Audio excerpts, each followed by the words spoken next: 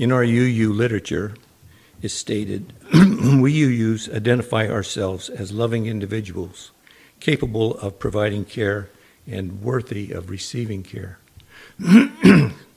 Indeed, the UUA first principle on the back of your order of service promotes and affirms the inherent worth and dignity of every person. And I would add to that, regardless of the circumstances that we all find ourselves in at any point in life. I have learned from Al-Anon that we as individuals tend to act on our instincts when caring for others. That by acting on impulse, we often do not know what is best for those we care about, and that we can act in ways that can hurt rather than help. Al-Anon, which is based on the AA 12 Steps program, is a fellowship of people who are affected by a loved one's drinking or addictive behavior. The support group is also commonly referred to as the Al-Anon family group. I have been a member of Al-Anon because of the effects of alcoholism in my family and drug addiction affecting a number of my friends. Although I no longer live with these addictions in my household, I continue to attend my Al-Anon group regularly as part of my continuing recovery in what is referred to as the family disease, and find that the principles in the Al-Anon program apply to my daily life, especially in my relationships with those that I love and care about. So ask yourself, while you are caring for a loved one, how are you feeling? What is your emotional state? Are you eating and getting enough sleep?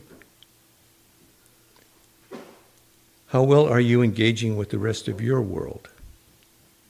For an answer, you might consider yourself first.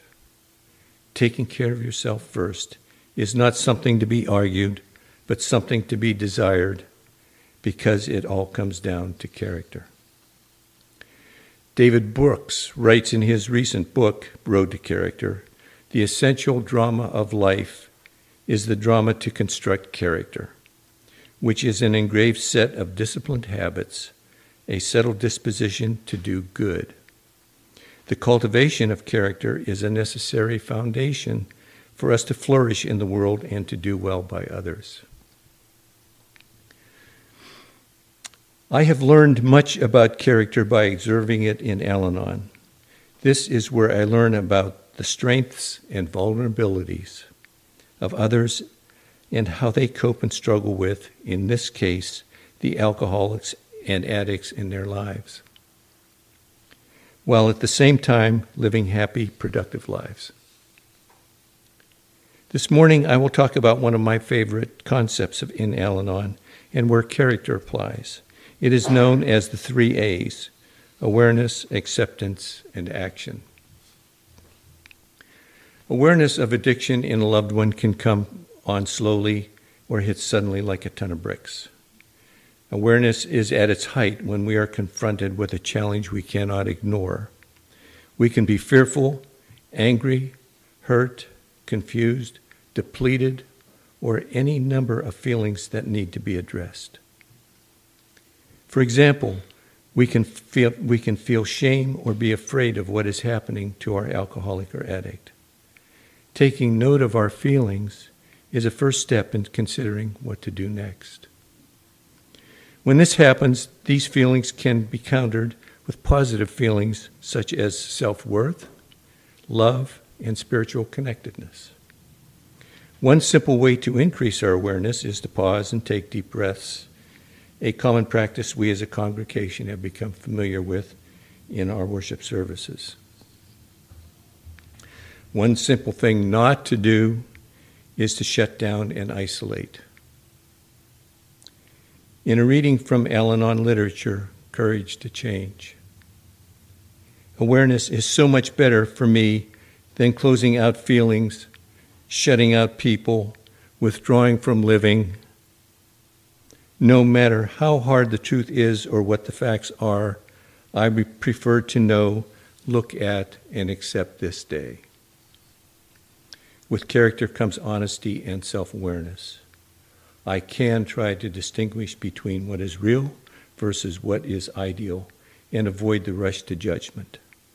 I can be prepared to say no when I know deep down in my heart that when my loved one is pleading for a loan, a ride to work, or to rescue them from afar, I need to let them struggle through their own pain and to hopefully understand that their recovery is up to them and not me. I don't want to be the enabler or martyr or think that I know what is best without giving the addicted the respect and dignity of working that out for themselves. One of my favorite responses to an addict son who just informed his mother that my car is out of gas and I need to get to work is, "What are you going to do about it?" But let's be clear here. There is no given. Sometimes recovery happens, sometimes it doesn't, and it is not up to me. I can only take comfort that I did the best I could with what I knew. When we have taken stock of ourselves and begin to understand the challenge that we cannot ignore and are ready to work toward a decision, we find ourselves in the beginning stage of acceptance, the second of the 3 A's and the key to serenity. The Buddhist solution to where we are in the moment is to come to terms with the past being gone and the future being different from what we might desire.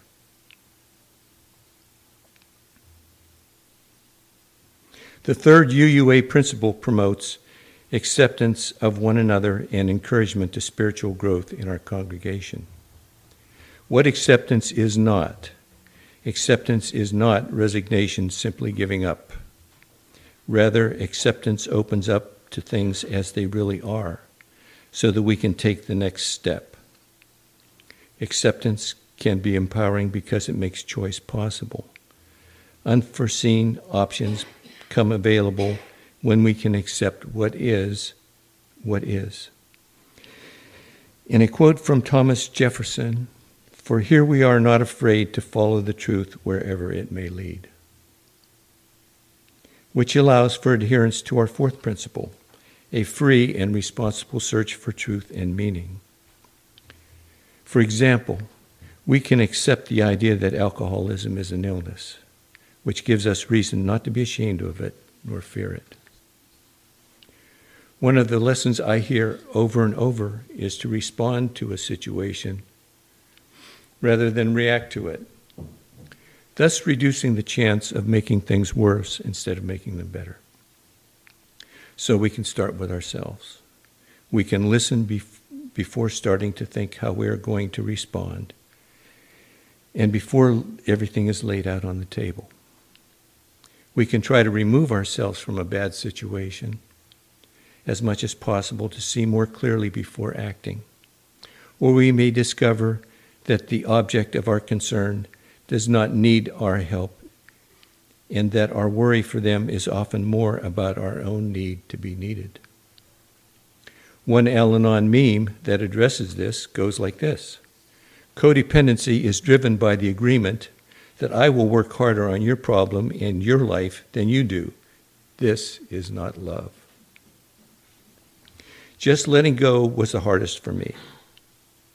While I am responsible for changing the things I can, I have to let go of the rest if I want peace of mind. Just for today, I will love myself enough to give up a struggle over something that is out of my hands. With character comes humility. I can take myself out of the task at hand, check my sympathies at the door, and exercise patience.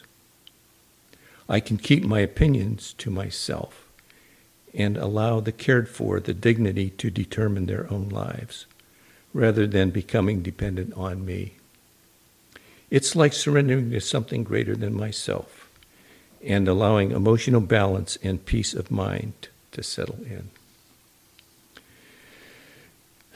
The last of the 3 A's is action.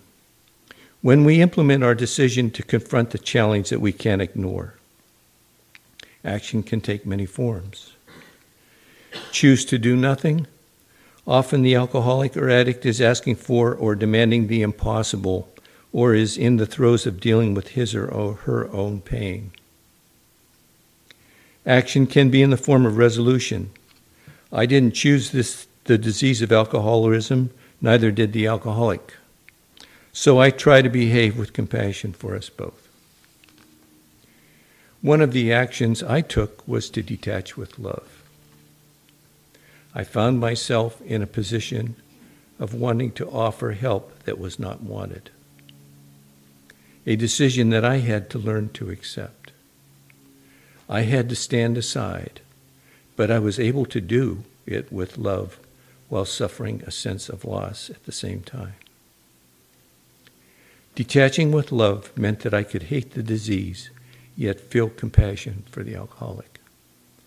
I could let her know that I loved her even though I didn't like the actions she was taking. Action can take the form of setting boundaries. An example of this might be, if you want to come visit me, you cannot drink in the house, while saying at the same time that I would really love to have you. Finally, there's just listening. No solutions, no promises, just listening to give the afflicted the chance to tell their story and express their pain, and to give yourself the time to take in the information before deciding what to do next. When I have decided the next action, I can take assurance in knowing that having courage allows me to make mistakes. It allows me to make decisions with compassion. It allows me to be afraid. Nelson Mandela once said, I learned that courage was not the absence of fear, but the triumph over it. I learned that courage was not the absence of fear, triumph over it.